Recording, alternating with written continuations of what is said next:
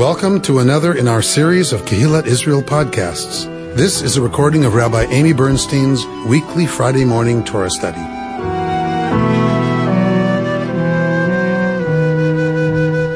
We are in Parshat Shlach Lecha this morning. We're in the book of Numbers, chapter 15. When we study the earlier parts, when we study years 1 and year 2, so next year will be year 1, we're most familiar with this as being about the spies. Right, the episode where scouts are sent out and they come back and they're sent to get facts, and instead they come back with some opinions and some editorializing, which the Israelites buy into, and it leads to essentially the condemnation of this generation to wander for 40 years in the desert. So that's what we're coming off of. We're still in this parsha, but we're not studying that part. We're studying the end of the parsha. And so I am kept honest by having to address all parts of Torah by reading on the triennial. So are you. And then trying to figure out what to do with that without going back to the meatier, juicier part of the parsha. All right. So who would like to read? And if it is an animal from the herd that you offer to the Lord as a burnt offering or as a sacrifice, in fulfillment of a vow explicitly uttered, or as an offering of well-being, there shall be offered a grain offering along with the animal, 3/10 of a measure of choice flour with half a hin of oil mixed in. And as a libation you shall offer half a hin of wine, these being gifts pleasing odor to the Lord. Thus shall be done with each ox, with each ram, and with any sheep or goat, as many as you offer. You shall do thus with each one, as many as there are. Every citizen, when presenting a gift of pleasing odor to the Lord, shall do so with them. Okay, juicy stuff here. Just saying. What is a hin? That is a very good question. I do not know. I can look here at my notes. Approximately 5.7 liters. Approximately. It's almost 2 gallons. I shouldn't have said, let me check my notes. I should have said approximately 5.7 liters. 12 pints or 1.5 gallons. Very nice. The things you learn in rabbinical school. Right? It's a lot. It's a lot. All right. What? 14? And when throughout the ages a stranger who has taken up residence with you, or one who lives among you, would present a gift of pleasing odor to the Lord, as you do, so shall it be done by the rest of the congregation. There shall be one law for you and for the resident stranger. It shall be a law for all time throughout the ages. You and the stranger shall be alike before the Lord. The same ritual and the same rules shall apply to you and to the stranger who resides among you. Okay, thank you. 14. V'ki yagor itchem ger, and when there shall sojourn with you a ger. So how do we translate ger? Stranger. Okay. So so you can already look at the word yagur and know, right, that there's a relationship to the word ger. Sometimes it's just alliteration, right? Not just. Torah is beautiful sometimes using alliteration. In this case, it's not alliteration. It is meaningful that those letters are the same. Yeah? So I was wrong, Judith. I do want this. I never know. But I do apparently want this. So those letters that are in those two words are meaningfully related to each other. So we have the letters Gimel Resh, right? So vocalized this way, it's stranger. Related to the verb lagur, which is to dwell. Right? To live. But I don't like using live because it can sound too close to chai. Right? So yes, it's not wrong to say to live, but that's English. Like that, we have residence. To have residence, to dwell. So, to reside. Exactly. So there's some discussion in the literature about what exactly the situation of the ger is. We're going to talk about that. So when you look at the etymology of the word ger, you can either go to here, this is how you do, in math. Do you know this thingy in math? Which means the root. So you can do this in linguistics also, right? So the root can be ger, which comes, that ger comes from lagul. So that would mean this is the kind of noun that derives from a verb, right? That if the verb is to dwell, then a dweller is a ger. So that this comes from to dwell. But there's another theory, because you can't really prove any of this. What are you going to prove, right? Who's going to say, yes, that's where it comes from, right? You have to guess where some of this comes from. It's the opposite. Huh? Isn't it? Huh? It means to dwell, it's not a stranger. Ha ha ha ha ha. So this is where we're going. This is where we're going. There's another shoresh, there's another possible root for the word ger, which comes from a word that's nun gimel resh. And in Hebrew, the nun is a very weird animal. The nun is a very weird actor in shorashim, in roots. The nun often drops. So when you start conjugating verbs that begin with a nun, the nun does weird things and often goes away. So just because we don't see it doesn't mean a nun is not part of the equation. So possibly it is from nun gimel resh.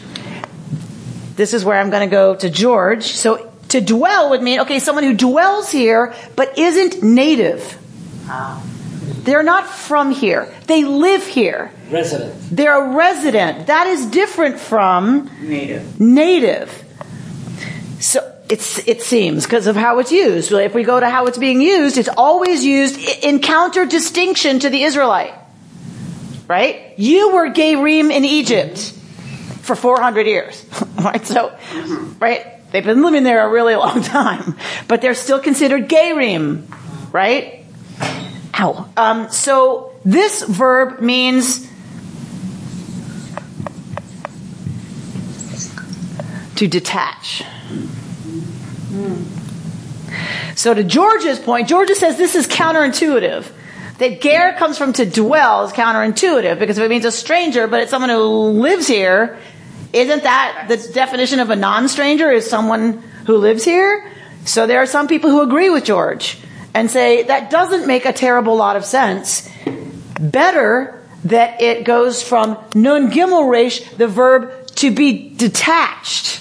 That they have become detached from their people, their clan, their land, their protections, and that they're kind of floating. Sarah?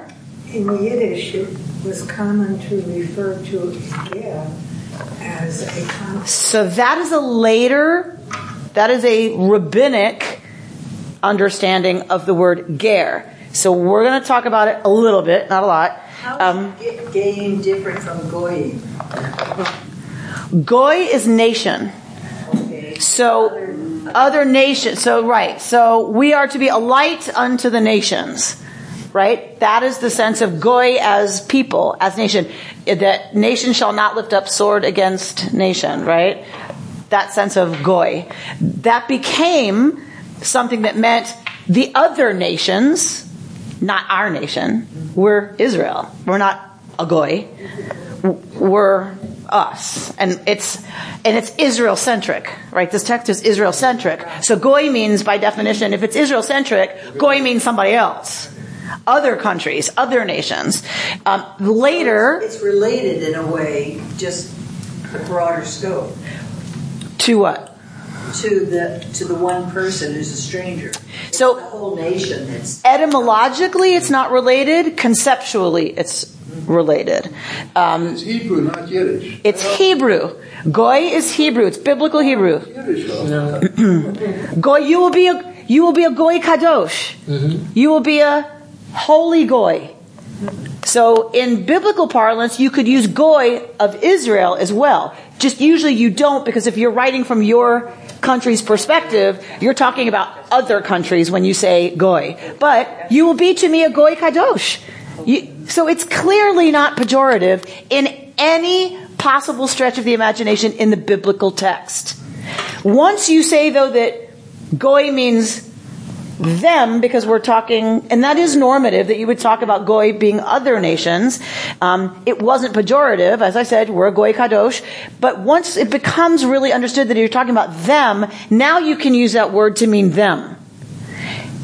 In the history of anti-Semitism, as anti-Semitism becomes more and more a factor in Jewish life, they become, there's a ta'am, there's a taste, right? A flavor that goes with they. And that's how goy becomes pejorative. Because how do people deal with oppression? Right? How do they deal with marginalization and oppression and internalized anti-Semitism? We're better than them. That's how every oppressed people on some level deals with it. Or Jews are the example par excellence, right? Of how to take oppression and maintain and use as a coping mechanism. We're better than they are. And also interestingly enough, and by the way, just so you know, so you can relax, I'm not taking us off point. This is where we're going this morning. I'm not off point. We're not doing any more text. So I'm actually okay. Like I want to root us in this conversation because this is the basis of our conversation this morning. So what was I going to say now? Goy, other, once better. Thank you. So Asher Bachar Banu Mikol Ha'amim, who chose us from among all other peoples, was once upon a time considered a serious responsibility, right? The people are not thrilled at being chosen, right? Let's remember the story. They're not thrilled at this. And even as early as the earliest Midrashim, God holds the mountain over their head and says, will you accept my covenant? Right? So, right? There's lots of interpretations of this story that it was under a certain kind of duress and of course that's not the majority. The rabbis love to see it as, we were the only ones who said, yes, na'aseh v'nishma, we'll do it, then tell us what it is. But there's enough there to know that, and the people say to Moses, you go, we can't handle this. Right? You go deal with this. There's a lot of levels at which being chosen was kind of a mixed bag, right? From early on. It's later that it becomes, we are chosen, therefore, right? We're better. Does every people see the world from its perspective? Of course. Does every people think on some level they're the ones who really have it right? Yeah. Sure. Right? I'm not saying that's not there. It's there, early Israel was as ethnocentric as any of us. But it is, I think, it becomes a way of coping to say Asher Bachar Banu, and meaning we're better. And it's interesting, the time at which Kaplan said, it's time to take that out. Like, it's time to just excise that business. It's too late to reconstruct it. It's felt Kaplan. I'm not saying either way. People have very strong feelings about this. I get that. And I honor all the way around the argument.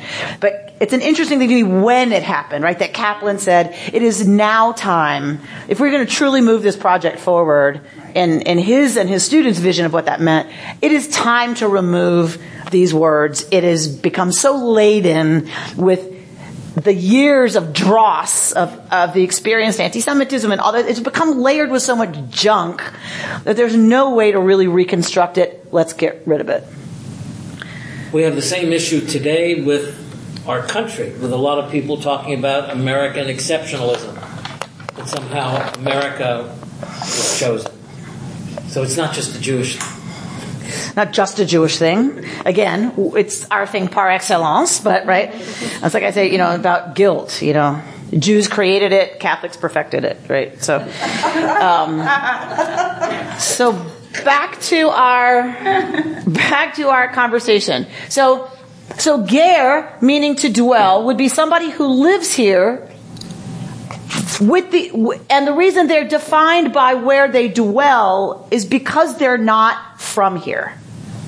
Right? Otherwise, you're a native or whatever other, I can't think right now of another word, a synonym, but, there's other words you can use for someone who lives here, right? Unless you're talking about the fact that they're defined by living here. That means that they're defined by being here because otherwise they wouldn't be.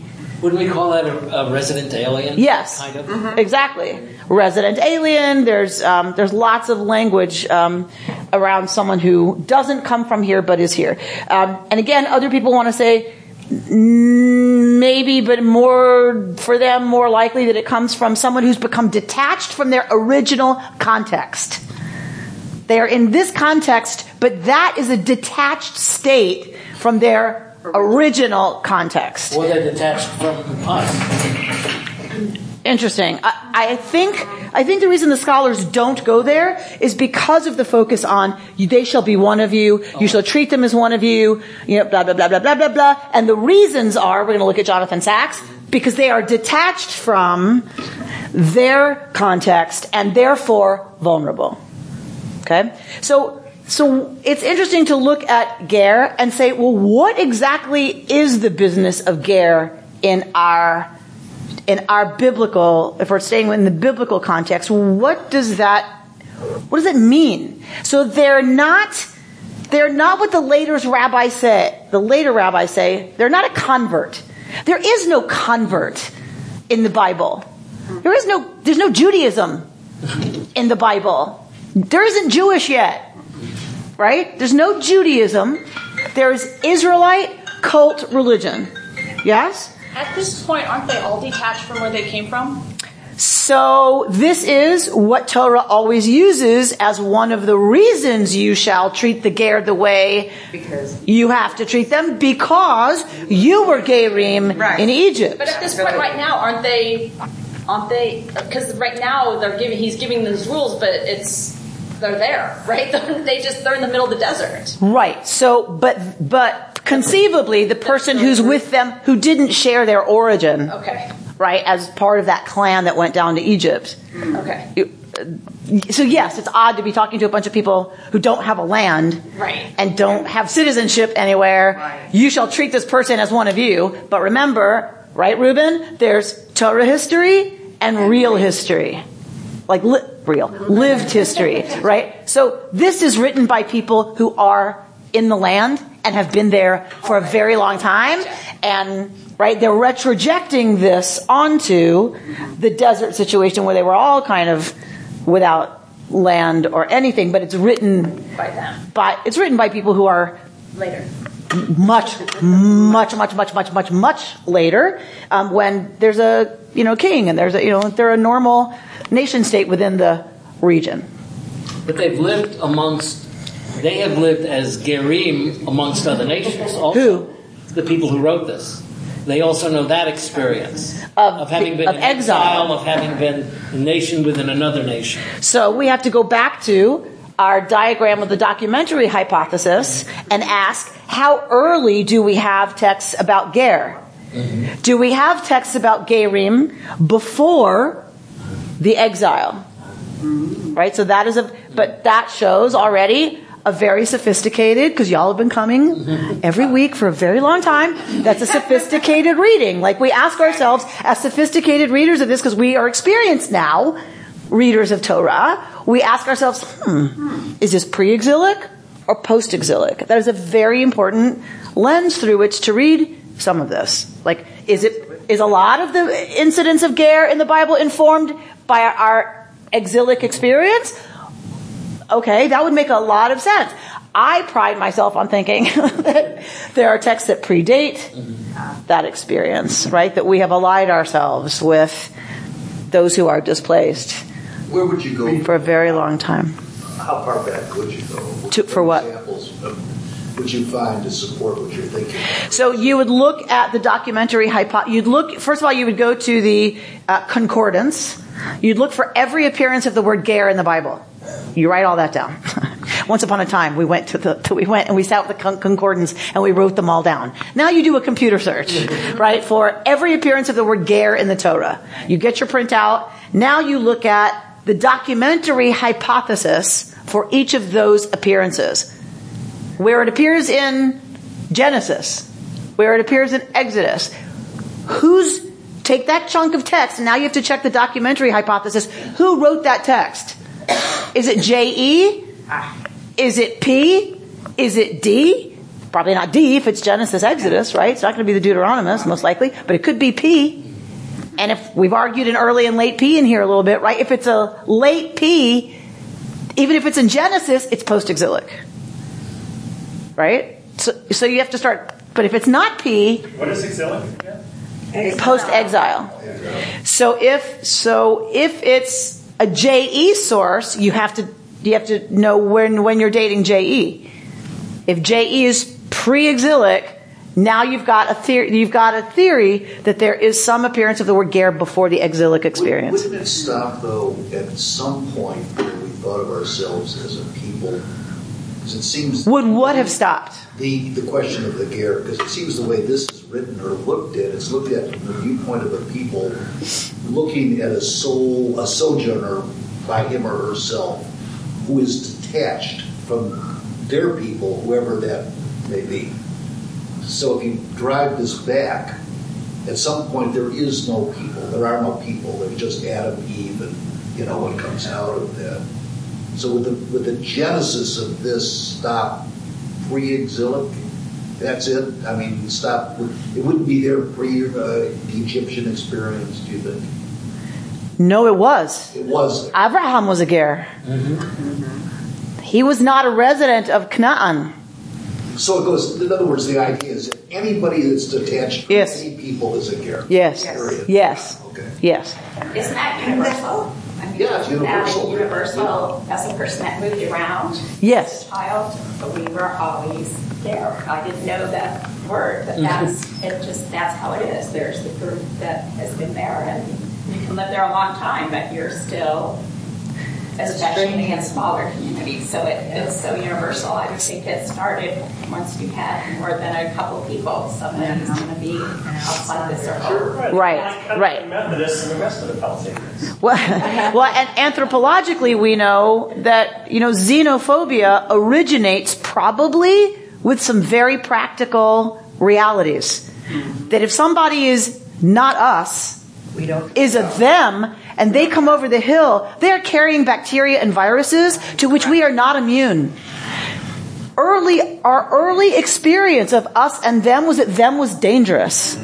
And there's reasons for xenophobia. I mean, not rational, defensible reasons, but there are roots of xenophobia, and I know I'm making a jump, but just hang with me. Us and them, yes, is one of the oldest concepts we have. Right? The question is, what do we do with us and them? But certainly it is a very old reality, and it continues at varying degrees all of our lives, even if we're in the country we were born in.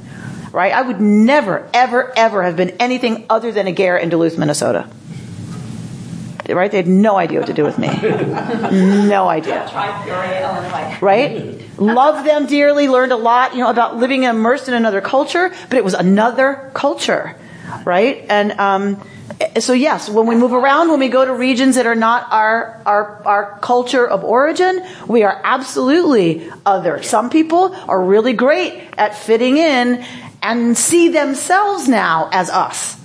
Right? Some people just do that. They're able to do that. Other people, right, even if they're completely accepted, always feel other and different and stranger. So I want to we're going to go to that, hold that concept for me, will you? Remaining other and different, no matter how welcome you are. I want to hold that to close our conversation with a great piece that I'm going to share with you, but I want to get through the middle stuff first. Sarah, you had your hand up. I had my hand up because it seems to me that a people that celebrates Pesach, where it is the story of our exile, such people would have ideas that are pretty strong about being strangers and finding a place. Yes. It is definitely our foundational narrative. Definitely. That we were, and we get told this is why you're going to keep Shabbat. This is why I'm your God and get to tell you what to do. Right? Because you were Gerim in the land of Egypt and I took you out of there. to bring you to a place that would be yours, right? And absolutely, it's our foundational narrative that we ally ourselves with the ger. It is something that continues to inspire me and something I'm deeply, deeply proud of. We've talked about lots of flaws with how we would approach many of these texts. It's one that it continues to resonate profoundly for me, is that we have allied ourselves with the situation of the ger. It's ironic that, and although I believe exactly what you've said, converts are still considered ger. She's a convert. What do you know? We're going to talk about that. Okay. So that's part of the piece we're going to read at the end. Rick? So I hate to keep going to the end, but nothing's perfect. And given this time where we are in the 4th of July, I do want to bring up the point that sort of plays a little bit off what Bert said, was that, look, people came to North America who were not native to here, and we were all ger. But there was something that happened with the Declaration of Independence, the founding of this country, where they said, E pluribus unum, for many become one. And yes, it wasn't perfect because there were Native Americans, and women didn't have full rights, and slaves didn't have full rights. But today we look at, and while you may have been in Minnesota, you may have been ger to Minnesota. I mean, the concept is being challenged today, but the concept was you become an American, and that was something very unique in history. That from many different places, ger did become one, and I just think we ought to acknowledge that and celebrate at least the good aspects of that as we enter the 4th of July weekend. Okay, so going back to the ger. So the one thing I want to make sure we understand is that it's not clear ever in Torah exactly what is the ger obligated to and what are they not obligated to. The ger was a permanent resident alien. And it says, there shall be one law for you and the stranger who lives among you. But there are clearly some things the ger wasn't obligated to. Or how are they still a ger, right? Why are they not an Israelite? If they're doing everything the Israelites doing, wouldn't they be Israelite? Right? The ger can bring a Pesach offering as long as the ger is circumcised. So even being circumcised and living with the Israelites and doing what the Israelites do doesn't make you Israelite. So then not everything of Torah would have been incumbent on a non-Israelite. But we're not told exactly which things are and which things aren't. What we know is that we are obliged to treat the ger with the same respect that we would treat an Israelite vis-a-vis how Torah tells us to behave, except them you can make a slave.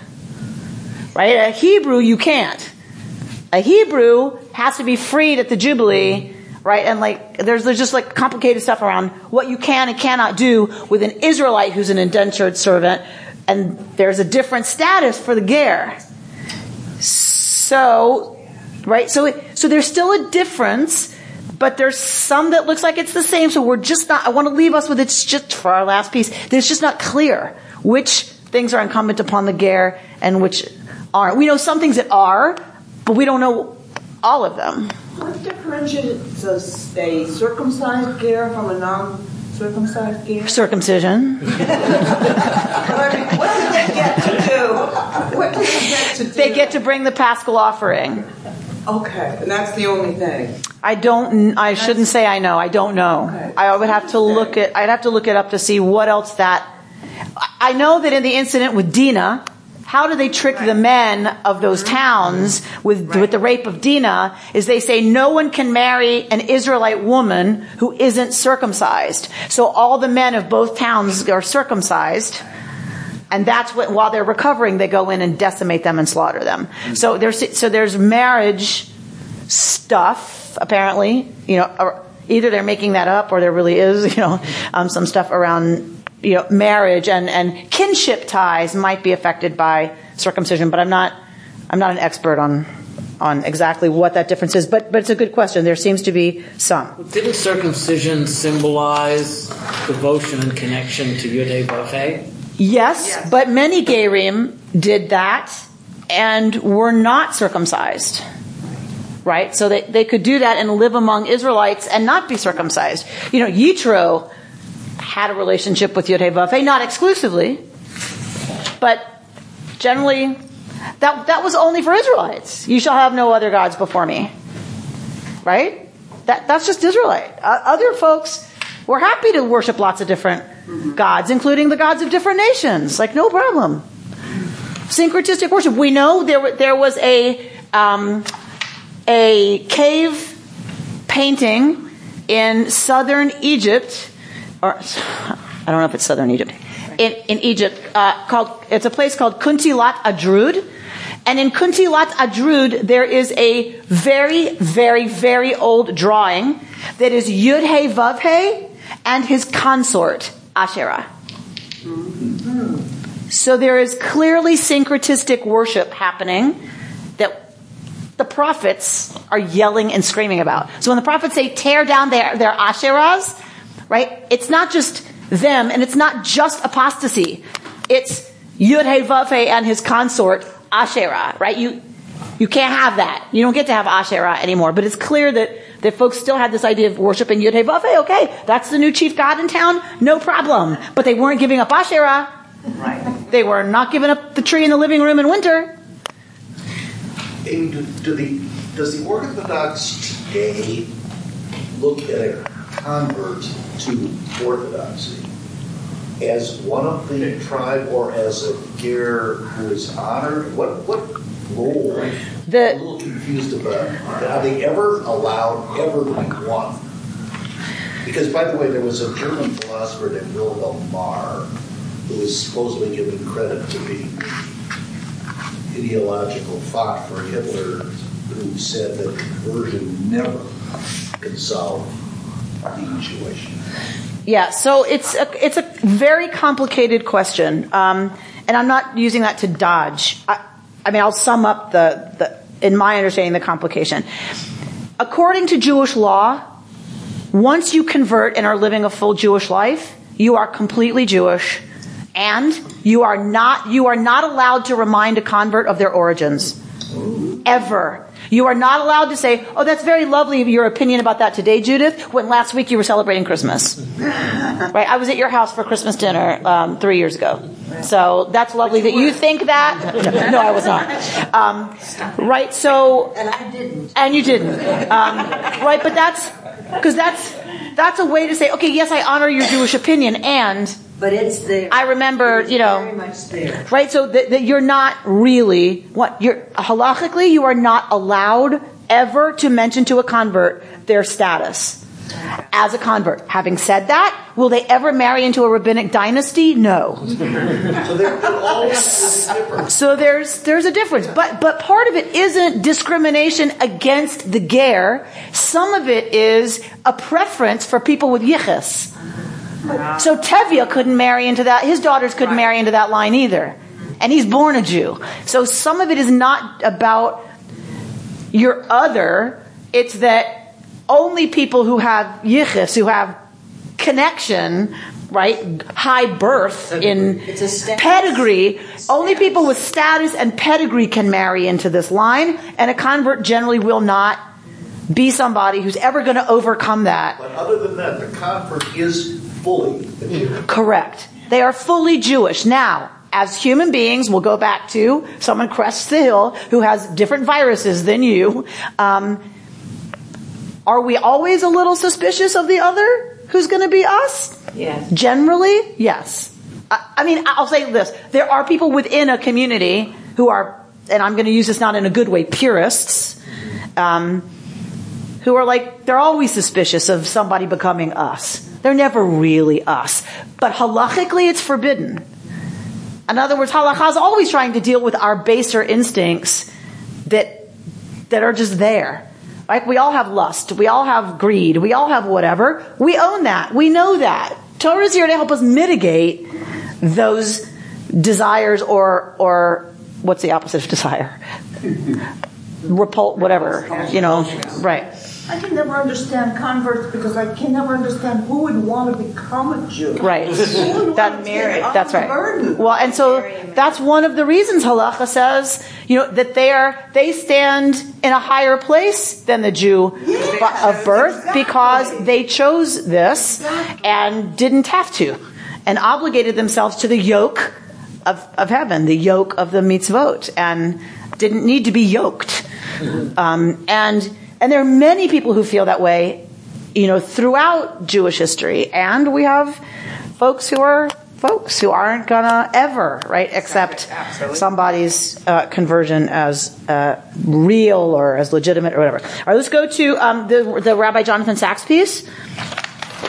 Drop down to the gray paragraphs in the middle. He's writing about Parshat Mishpatim. Doesn't matter because we're studying Ger, right? I just wanted to dig into this concept a little bit because I think it's incredibly important for our time and what's happening right now at this moment in our history, in the history of Israel, in the history of Britain, and just basically everywhere in our world right now. We're not unique. This has happened lots of times, including in Torah times, right? That there's a shift of population and it causes extreme stress when you've got refugees moving all over the place. Usually it's a cause of war, right? In the ancient world, that was one of the major causes of war. Is you've got displaced people, and a lot of displaced people moving. They got to go somewhere, and where are they going to go? To places where other people already live. This is what is a major cause of war in the ancient world, and I think in some ways still today, right? Because all that refugee stuff is about lack of resources, right? There's a competition for resources. That's why you take someone's land, essentially, because you want their resources. All right. So go to Jonathan Sacks. One of the questions, so right above that gray, the little gray writing, one of the questions the sages asked was about the difference between ill treatment and oppression. We are forbidden to ill treat or oppress the stranger, right? So what's the difference between that? Oppression, they said, meant monetary wrongdoing, taking financial advantage by robbery or overcharging. Ill treatment referred to verbal abuse, reminding the stranger of his or her origins. So this is rabbinic. It's after the biblical period. Okay. So anyway, so I want to be clear about that. The rabbis were physically, in terms of them having an opportunity to fully integrate because they can afford a house, they can send their child to college. You cannot in any way interfere with that success, material success for the ger, nor can you remind them of their origin and say, yeah, you're here, but you're not really one of us. Okay? So let's go, turn your page over. And again, I always encourage you to read all of this at home. We're just going to do the highlights that we can do in here. Oh my gosh, where does the time go? All right, so Nachmanides, one of our great commentators, Ramban. There's Rambam and Ramban. So Ramban, Nachmanides says that there are two reasons, and there's two logical reasons we get loving the stranger. For you were strangers in the land of Egypt. What is that really about? Look at the two little gray paragraphs. And what we get from Sacks is the breakdown into different kinds of reasons the stranger is vulnerable, right?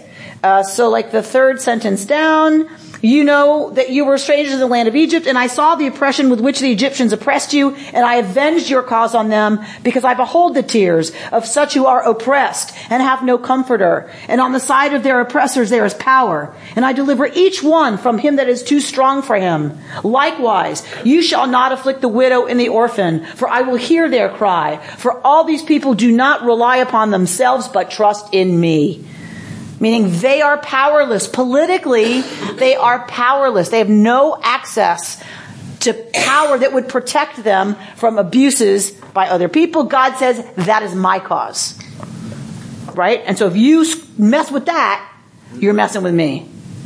Because I protect the powerless. Second one, for you know what it feels like to be a stranger, because you were strangers in the land of Egypt. That is to say, you know that every stranger feels depressed and is always sighing and crying, and his eyes are always directed towards God. Therefore, God will have mercy upon him, even as God showed mercy to you, as it is written, and the children of Israel sighed by reason of the bondage, and they cried, and their cry came up to God by reason of the bondage, and God had mercy on them, not because of their merits, but only on account of the bondage. So will God do for all who are oppressed. So the second one is psychological, emotional, that feeling of being displaced, of never fitting in. No matter how long you're there, The sighing, the crying, I think it's beautiful. Nachmanides captures so beautifully the immigrant experience of sighing, crying, homesickness. Right? I was just listening to somebody on NPR who talked beautifully about her mother being an immigrant from Sweden and the sighing of her mother, and she'd get this faraway look, and she knew her mother was thinking of home, and no matter how long they were in Wisconsin, it wasn't home. She says, and she wouldn't speak English. And the daughter said, her mother would say, I've lost my mountains. I've lost the air of my homeland. I've lost my mother. I'm assuming she left in Sweden. I've lost my mother. I will not lose my language. That was her only home. That was home. That was the only place she could feel at home, was in that, in her language. And, that kind of constant wistful, the mix of pain and longing. So these two levels of the experience of being other, of being both politically without support and so vulnerable in that sense, as well as just the psychological, emotional, spiritual vulnerability of being homesick all the time, being not at home. Turn your page over.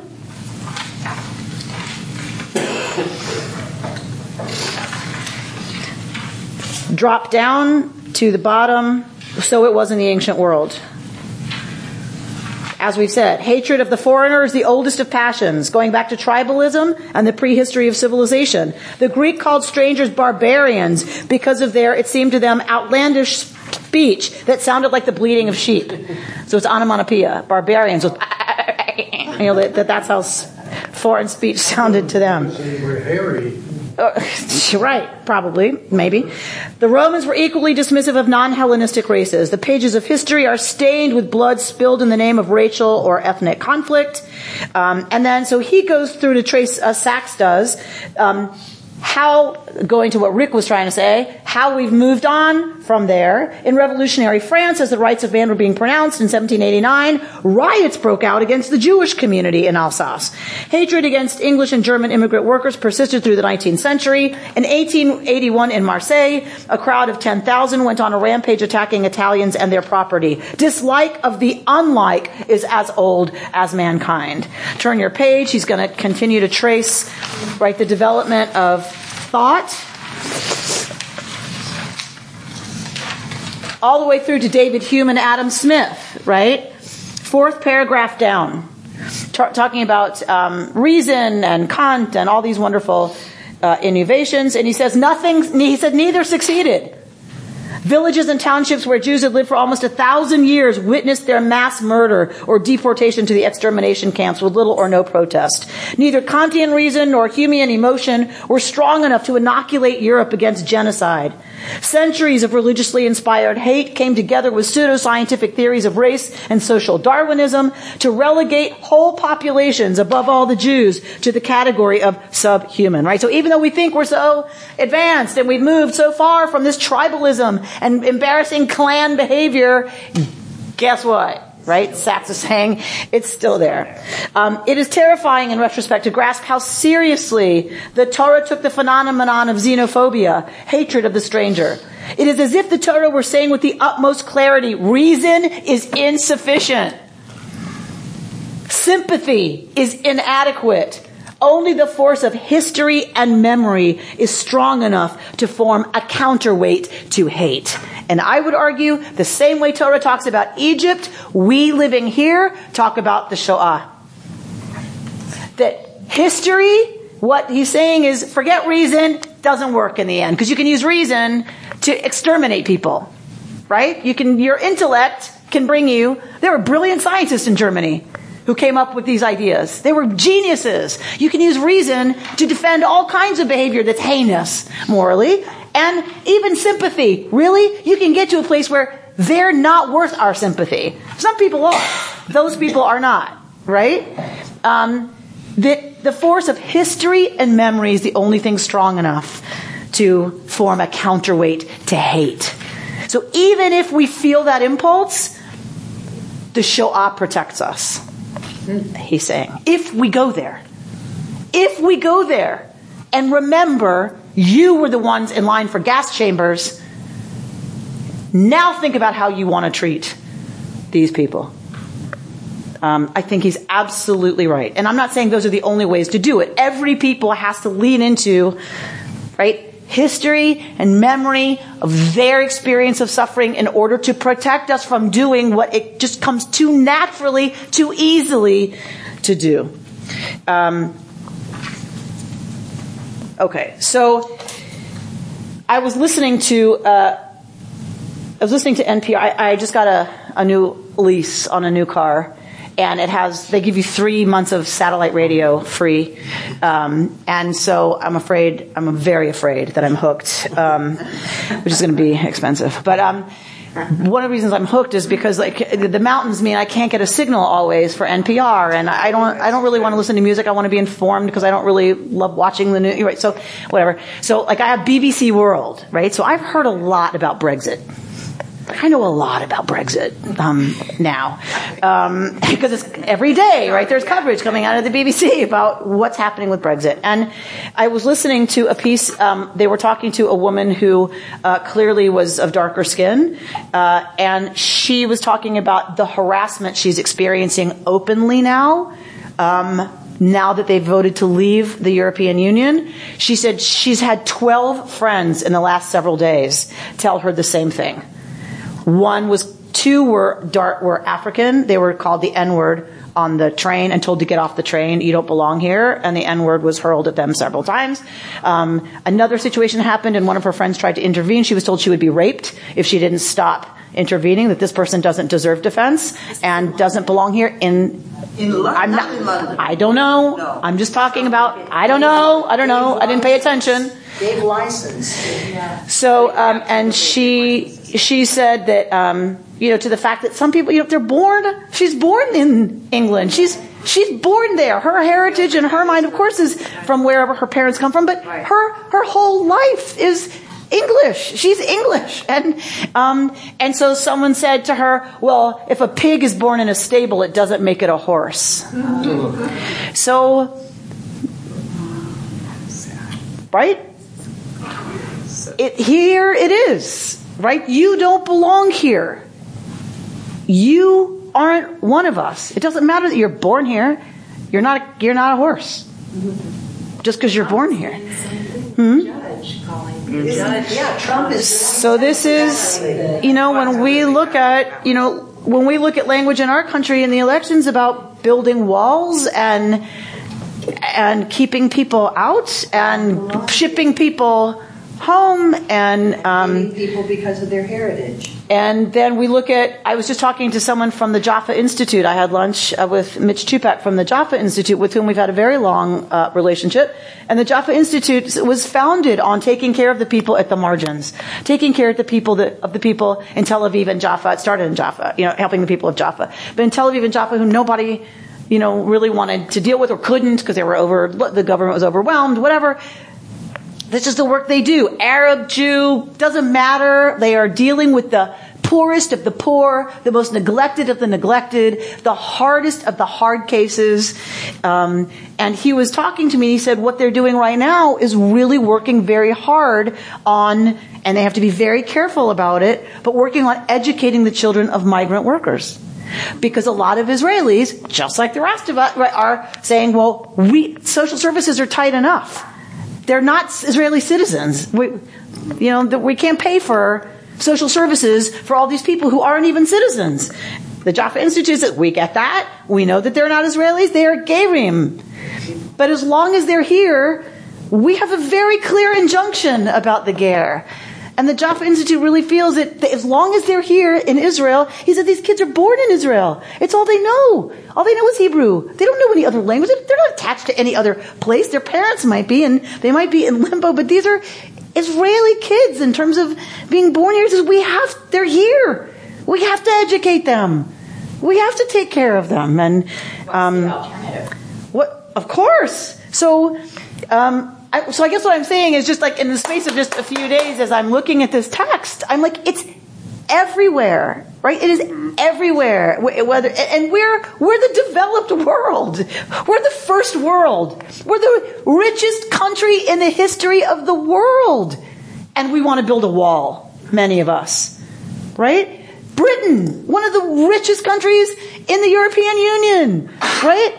And that whole Brexit vote, from what I understand from the BBC, a lot of that was about folks outside of London who feel like they're competing for our jobs. They're taking our jobs. They're taking our opportunities. And there's not enough, to take care of the kids who are here or whoever's here. We got to take care of them too. Forget about it. You were out. That a lot of it was about immigration and a lot of other things. Yeah, there are other things. And a lot, of course. You're raising very valid points. But there's a lot of other issues involved. Absolutely. I'm just talking about... Giving sort of like one slice. Because I don't care about looking at the whole Brexit. That's not my conversation this morning. My conversation is about the fact that the richest countries in the first world we are dealing with the issue of the ger. We are dealing with what it means. I'm not saying I have a solution. I'm not saying I have an opinion on what should be done. I'm not saying it's easy. I'm not saying it's a great thing that we have lots of folks moving around the globe. I'm saying all I care about is teaching to what Torah is telling us. Listen very carefully to this kind of language. Because a pig is born in a stable doesn't make it a horse. The minute we go there, the minute we do not challenge that characterization, forget the problem. I'm not saying it's not a problem. I'm not saying there aren't many problems to be addressed. The minute we start using that language, the minute we start talking about us and them, you people, the minute we allow that, the minute we don't challenge it, we violate one of the basic injunctions of our tradition. You were Gerim in the land of Egypt, so figure it out. It's going to be hard. You're going to have to argue. You're going to have to make hard choices, but you are commanded to figure it out. And I feel like it is never more important than now to seriously lean into this tradition, because it's easy to start going down, right, a slippery slope. And I get it. I'm not saying I'm immune. I'm saying I think Torah remains an important corrective for our time, that we need to start challenging and separating issues, right? So when it comes to, we need to leave the European Union because they're taking our jobs. It's like, there's lots of reasons we might need to leave. Let's have that conversation. But let's have immigration be a different conversation. This morning is you're somewhat painting those people who wanted to, and I'm not saying I'm in favor or against, but what I do believe is that there was a multitude of reasons why. I agree. Yes, I agree.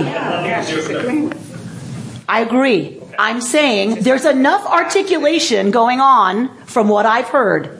There's enough being articulated by people who say their vote was about immigration that I'm just saying it's out there and it's active. It's here. It's in Israel. It's in the place. I'm talking about the places we care about, that we identify with, and it is virulent right now.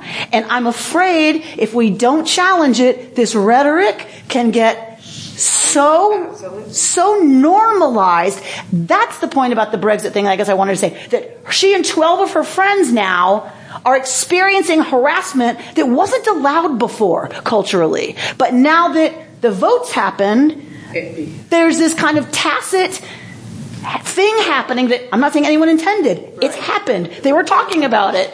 Their experience is that something has changed. And now there's permission given. They feel some people feel that permission is given to them now to express xenophobia in a way that wasn't true before the vote. That has me very concerned, right? I'm very concerned about our election rhetoric around immigration, and I'm very concerned about what that means for our country and what that is giving, what flames are being fanned with the level of rhetoric we've seen, which I've never seen ever. I'm not that old, but I am, and I've never seen right where Trump can say that these people don't deserve anything because they're You've never seen it here. Right. So to Certainly seen it. right. Look, And my son wrote a paper at his own choice on the House Un-American Affairs Committee, right, when we were kicking out communists and blacklisting them. And, there's been, and Hamilton and Aaron Burr shot each other. And so there's been a lot of stuff going on. And I agree with everything Amy, that you're saying. I just think that it's unfortunate that our country, Britain, the world can't be having conversations to say, you know what, we do have inequalities. We do have and have-nots. We do have global issues. Yet we may be the richest country in the world, but we have our own internal challenges. absolutely. And, maybe to just say a wall isn't right, but also there are a lot of people in this country. The reason why Trump is getting all the attention he is, and I'm appalled by Trump and offended through every part of my body by Trump. But the reason he's resonating is because a lot of people are like, they don't hate Mexicans. They're not racist. They don't want to necessarily throw people out. But this government, nobody's making an attempt to, before you get to the point where Britain was at or somewhere else is at, to have civil conversations and say, let's look at our immigration system and, So that's the key. Yes. That's exactly right. That's exactly the key. As Torah would say, so figure it out. Fix it. And we've got to have hard conversations. And we've got to listen to each other in ways that are really challenging for us to do to people we disagree with, right? That we also want to demonize and otherize. And We're Republican or Democrat. exactly right. That when we can listen to each other and hold the bigger goal and have that conversation, then we can get at solving some of the problems that are making people so angry, right? That feel betrayed by the system, which I totally understand. And we have to constantly work and stand openly and loudly against the folks who, because they feel they don't have, because they feel they've been cheated, want to point to somebody else and say, it's because y'all are here that we don't have. And that, I'm not saying they're not linked. I'm not saying they're not related and it doesn't need reform. I'm saying it's too easy to go from anger that I don't have to blame and whose fault is it? And that is something the Jew knows more about in modern times than anybody else, Robert. Or should. Yeah, it just strikes me that even historically and certainly today, it's a lot easier for leaders, followers, whatever, to speak to fear to win rather than speaking to fix. Yes. And if you look historically at people that we think were just terrific, effective leaders, they were the ones who spoke to fix, not to fear. But what's going on is people who should be taking advantage of this, but are just speaking to fear for their own personal gain. Absolutely. Sheldon, I want to ask if you would be willing, and if not, it's totally fine, obviously, to share anything that was coming up. There was a very powerful response to some stuff this morning. Are you willing to share any of that? Well, I've been thinking that the reason Trump is so popular is there's millions and millions of people in this country who have lost jobs, terrible drug problems, and they're not being looked after. This great middle class, and we sit here and we are so negative about them. Our president disparages them, has disparaged them. All they care about is guns. You remember his comment? Disparage that whole class, and they feel that the poor get a lot of attention. The elite are fine, and they're hollowed out. That's what's led to this strong Trump support. And the same thing in England. We see where the votes came from. London's fine. Mm-hmm. Scotland wants to stay. The great center of England is just like the great center of this country. And we don't talk about those people enough. We are very, here as we talk about the poor, helping the ethnic minorities, we don't talk about that great bulk of the United States middle class that has suffered. And so I think we should be more attuned to that. So I want you to drop into the heart space that I saw you in earlier. What was in your heart space? My heart space? Were you just sneezing or? I thought I felt a really visceral reaction from you in your heart about something we were... Never mind then. I stand corrected. All right, never mind. All right. So, right, I mean, absolutely. Like, so, and when you've got that much, right, that we get it. Well, I think we get that there's been a huge problem, right, that you're talking about and identifying. And where's the conversation around fixing it? Millions and millions of people in this country. And that's not to say that there are not a lot of them that are prejudiced. But I think we have to think about how we've allowed a large bulk of the United States to be ignored. 100%. 100% we need to get at the solutions. Okay, one more comment, then I'm going to close. In the Midwest, moving around, and that was a group of people that lived really nice lifestyles with, like, more union salaries or whatever it was. They had a totally different life than they have now. And those are the people that are the most angry, where maybe obviously these are about them until they got to know me, but that it's just whole communities. That is a huge part of the country that nobody here, particularly because it's West Coast, even thinks about that whole giant place. So that I don't agree, but I mean and even here, there are people where they can't afford college because they're just above that, and just the anger that's boiling up. And here, our Tacoma alone is great. Right. And it's almost like we're even here, we're missing that because we don't have... Well, the anger and despair that comes out of the growing gap between rich and poor. We know that's been happening. We're not doing anything about it. And my teaching this morning is about how we stop that from becoming xenophobia and becoming a game of blaming anybody other than the folks who have the power to change it, right? That's where we need to be directing our energy and whatever. I want to close with a concept that I just found fascinating from this book, Torah Queries, Torah from a queer perspective. And as always, I am surprised, fascinated, and refreshed by the reading from a queer perspective. So queering the text is another good one. But let's look at this piece. And I forgot to put the author of the piece on here. I'll fix that, Bert, when we scan it to put online. It is Martin Kavka, Kavka. It's on the back? Excellent. On the top corner where it says page 270, Martin Kavka. Okay. So remember I told you that we're not sure which things the proselyte, the ger needs to take on? Because in later rabbinic parlance it becomes, proselyte, whatever. So someone who's kind of doing Yud Hey Vav Hey religion, but isn't really Israelite. So what are they doing? So he says, the ger in Deuteronomy 31:12 is in the strange position of being both apparently legally equal to and socially different from the Israelite. That means that we cannot once and for all answer the question of who the ger is in this verse. And that, in turn, means that we cannot answer the question of what commandments are or are not binding on the ger. Go down to the next paragraph. All queer readers of Torah are strangers, gerim, either in our communities or in the broader fabric of Judaism. When queer congregants are not taken as equal members of a community but still show up at services and are active in congregational life, we have a class of gerim. When non-traditional marriages are not recognized, we have a class of gerim. And although queer Jews may be the most visible gerim in Jewish communities, we are not the only ones.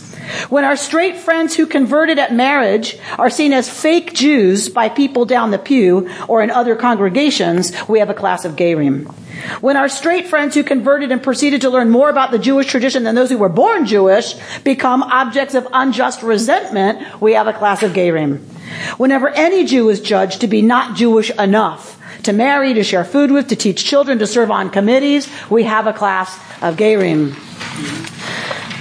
It is tempting to address the situation by broadening the category of Jew, by saying that all of these marginal Jews are no less Jewish than any other Jew, which is where we tend to go, right? I'm like, yeah, of course, right? But he's going to go, interesting, nuh-uh. But I hope instead that the identity of ger is cherished by those who are estranged from the tradition. Why?